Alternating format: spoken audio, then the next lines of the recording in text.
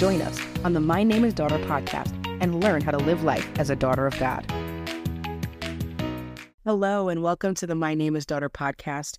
I am Athena Avianet, and I am your host. I'm very grateful that you are here. I'm thankful that you even turned this on. Thank you so much for liking and sharing and commenting. All of those things mean so much to me, so I am very grateful. I was thinking about a post that I did recently regarding Jesus not caring about our culture. And the fact of the matter is that he has given us certain commandments, certain rules to live by that he wants us to follow. And I had several people in the comments talk about, well, it's not right to have followers of Christ abide by certain rules, especially when they're in particular cultures and it's hard and all of those things. And while I completely understand that sentiment, it doesn't negate the fact that he said what he said, you know? And I think that sometimes we elevate what the culture wants us to do, what the culture says, over what the Word of God says, because we're more familiar with what the culture says. We're more immersed with what the culture says. We're more entertained by what the culture says and does. And so because the Word of God is not necessarily entertaining, and because the things that he wants us to do is not necessarily fun all the time, we think, oh, well, in this particular area, it's not necessarily something we have to follow or abide by completely. And I have been on this journey to read the Bible chronologically this year, and it is completely fascinating. I would encourage you to do so. It's a little bit awkward at times because you go from like one book to the other. You read like 3 verses of one book, and then you go to another book and whatever. But it helps to put things in perspective. It helps to see how everything ties together. When you can read all of the things that happen while they're happening versus you read about David's life in, 1 Samuel, and then you read about a psalm he wrote in Psalms, and you're just like, what is going on? So it's really cool. And as I've been reading, the theme that I get, especially throughout, once the Israelites have left Egypt, God over and over and over and over and over talks about he is the Lord. Therefore, they need to do certain things. He reminds them of the things that he has done for them and how with that mindset, they need to move forward and be obedient. He talks about oftentimes, like even Deuteronomy chapter 11, you shall therefore love the Lord your God and keep his charge, his statutes, his rules, and his commandments always. We forget that the Israelites were not just a people unto themselves. They were in Egypt, and they still had to follow their own rules. They couldn't do what the Egyptians were doing, where the Egyptians were following certain practices and bowing to idols and doing things with their own gods.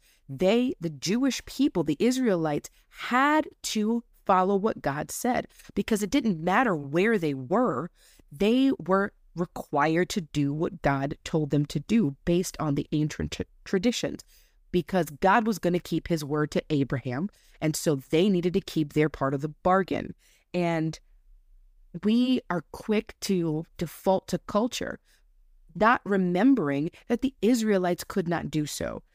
Like I said before, over and over again, God talks to them.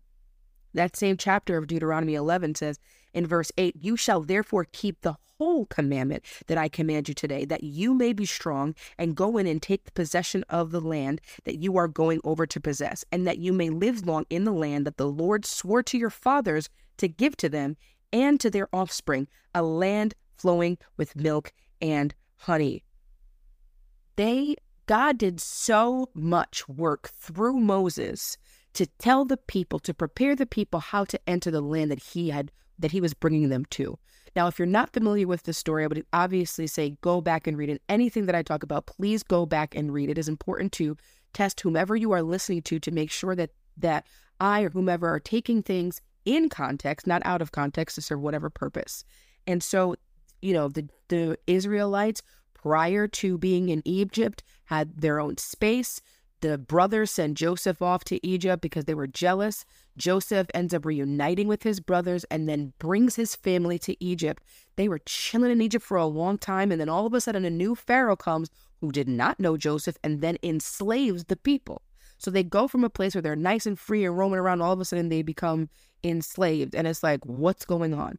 And they've prayed for 400 years for a deliverer, and God calls on Moses. Moses comes.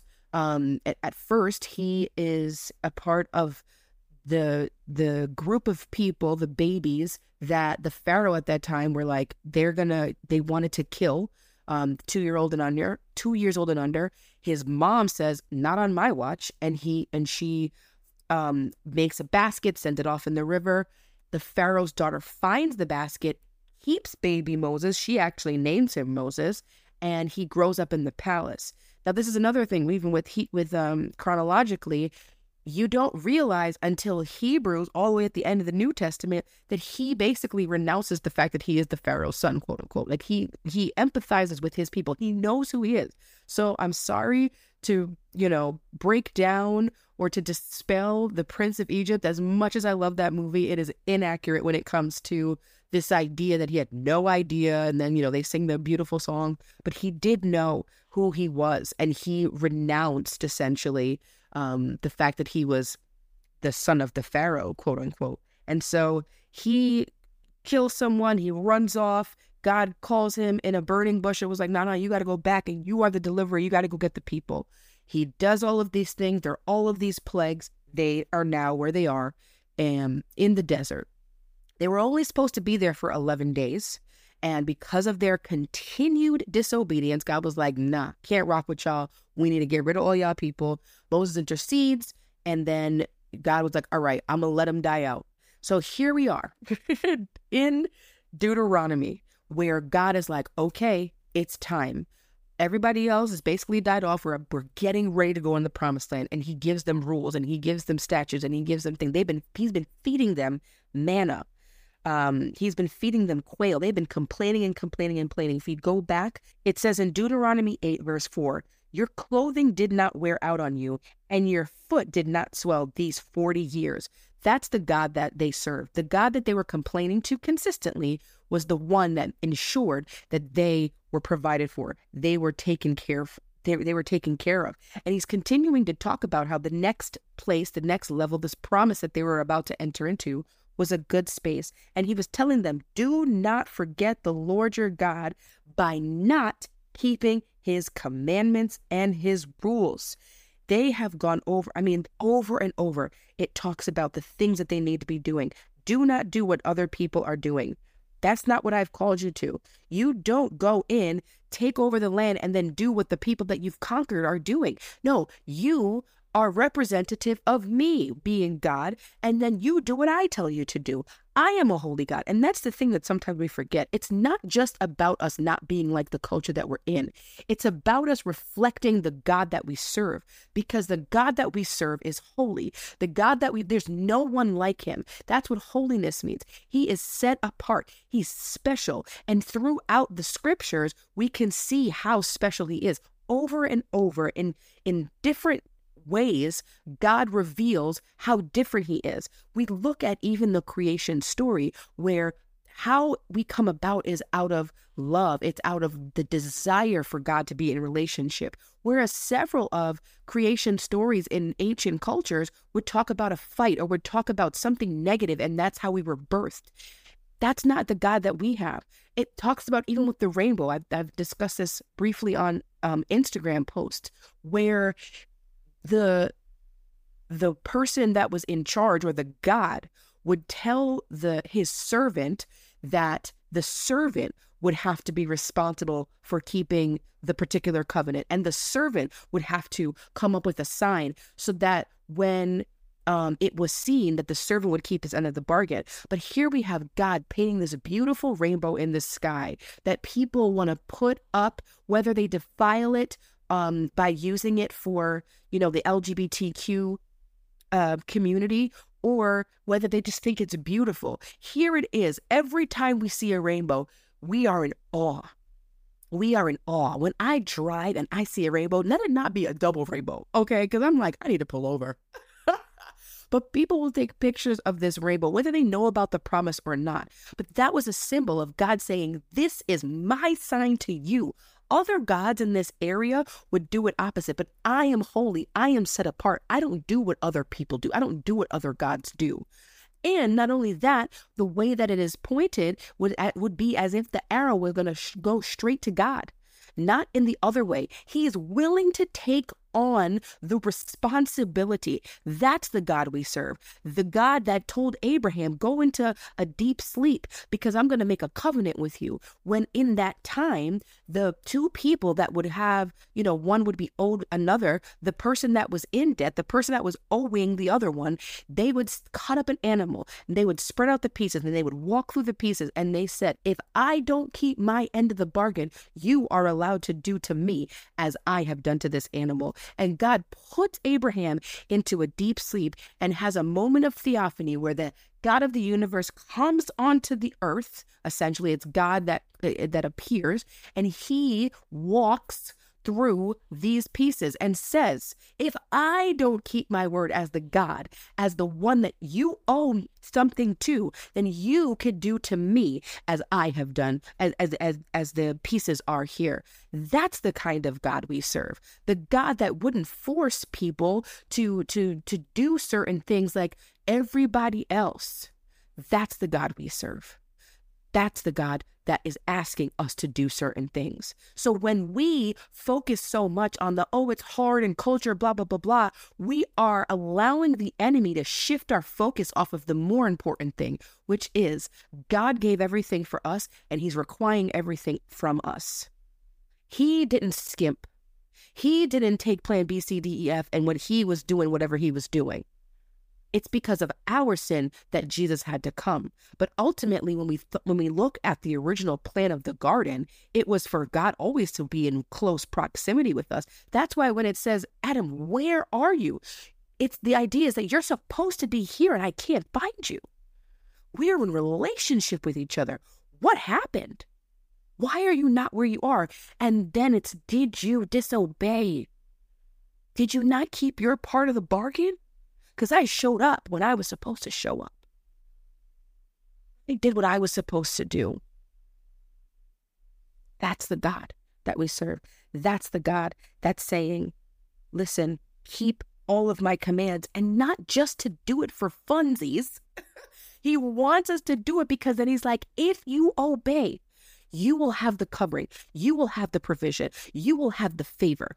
You will walk in a way that is holy, like me, because you reflect me. We reflect God. And when we try to separate that, that's when it's easy to do our own thing. That's when it's easy to have sex before marriage. That's when it's easy to gossip. That's when it's easy to lie. That's when it's easy to do these things. And I know that we elevate certain sins over others, and we got to stop doing that, because when we look in scriptures, it puts anger and rage and jealousy and discord in the same way of killing people. Because it's another example. It's not about our standards with each other. It's about the standard that God has set. It even talks about the idea of when everybody did what was right in their own eyes. It happens several times in the scriptures. And God's like, no, that's not how we're going to do this.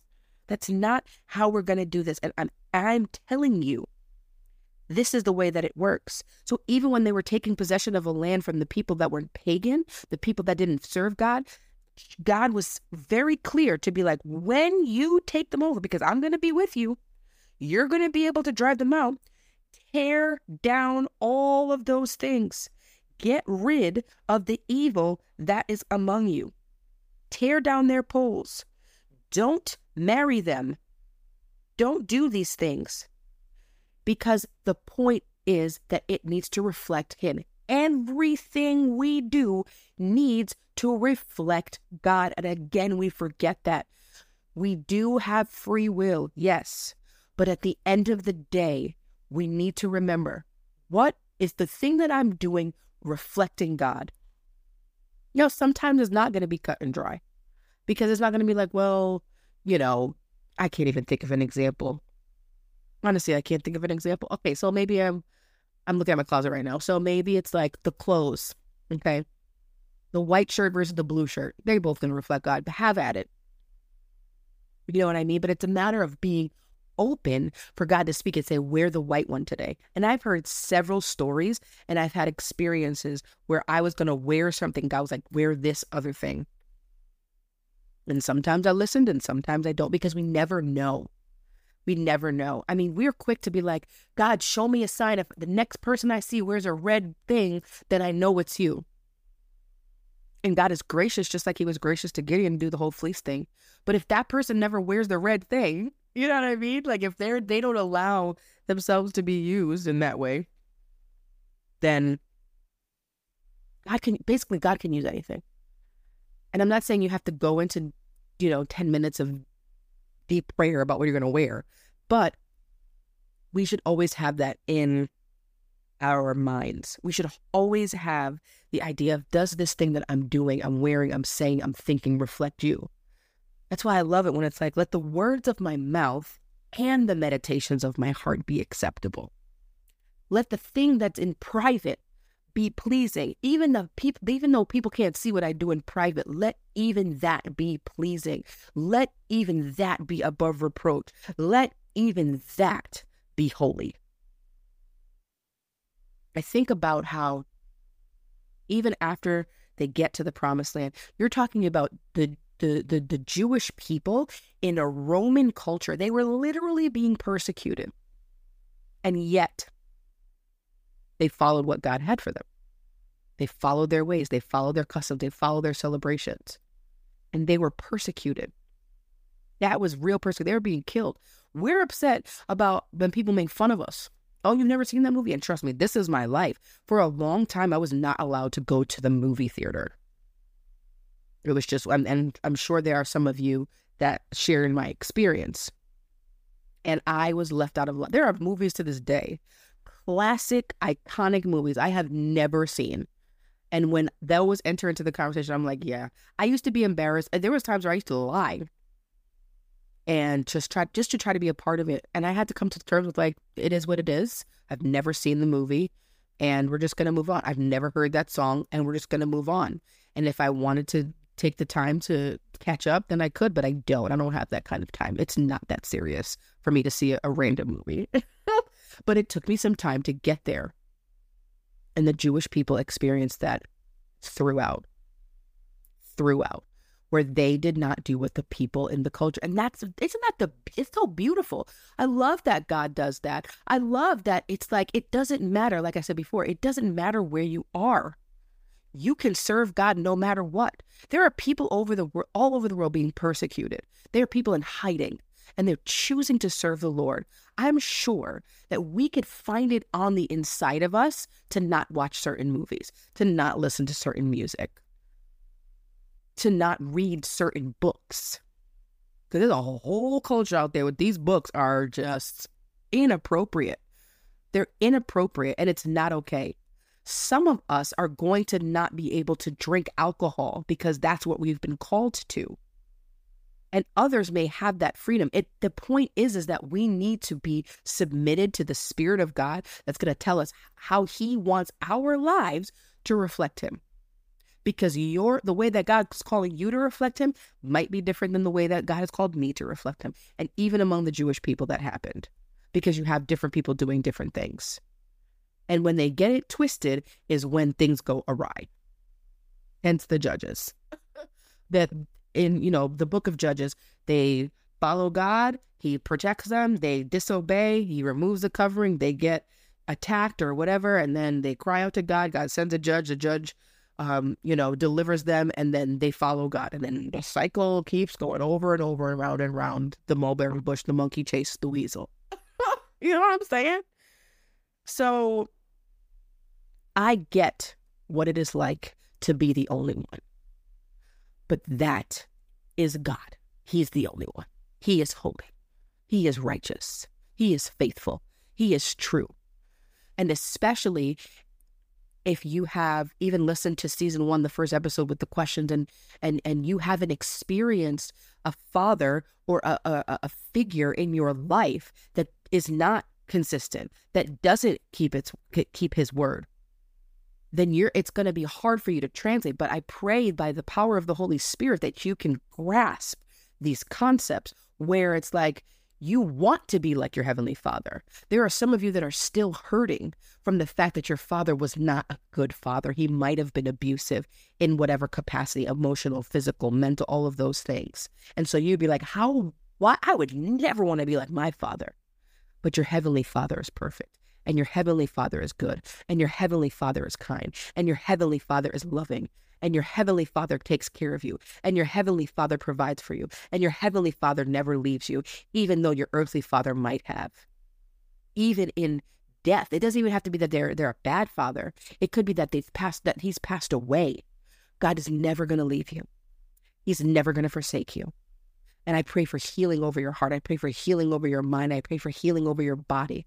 I pray that those things be released in the name of Jesus, that your mindset would be elevated to the mind of Christ, that you would dive deep into his word and find out how he has revealed himself as Father, how he can say, I'm not like anybody else. Even the best of fathers that you might have seen around you, I'm better than them. Follow what I say, because it is the best possible thing for your life. It is the best way that you could ever go. How dare we think that our ways are better, that our ways are higher? But thank God he allows us to continue to come to him and continue to repent. Thank God. He is so gracious and he is so kind. So I just want to end right there, wrapping up the idea that our culture does not dictate our character. Our culture does not dictate what we do. Our culture does not dictate our mindset, but God is the one that does those things. And when we are obedient, then he will protect us and do all of the things that he has promised throughout his word. Father, I pray for your daughters in the name of Jesus. I pray that they would remember who they are.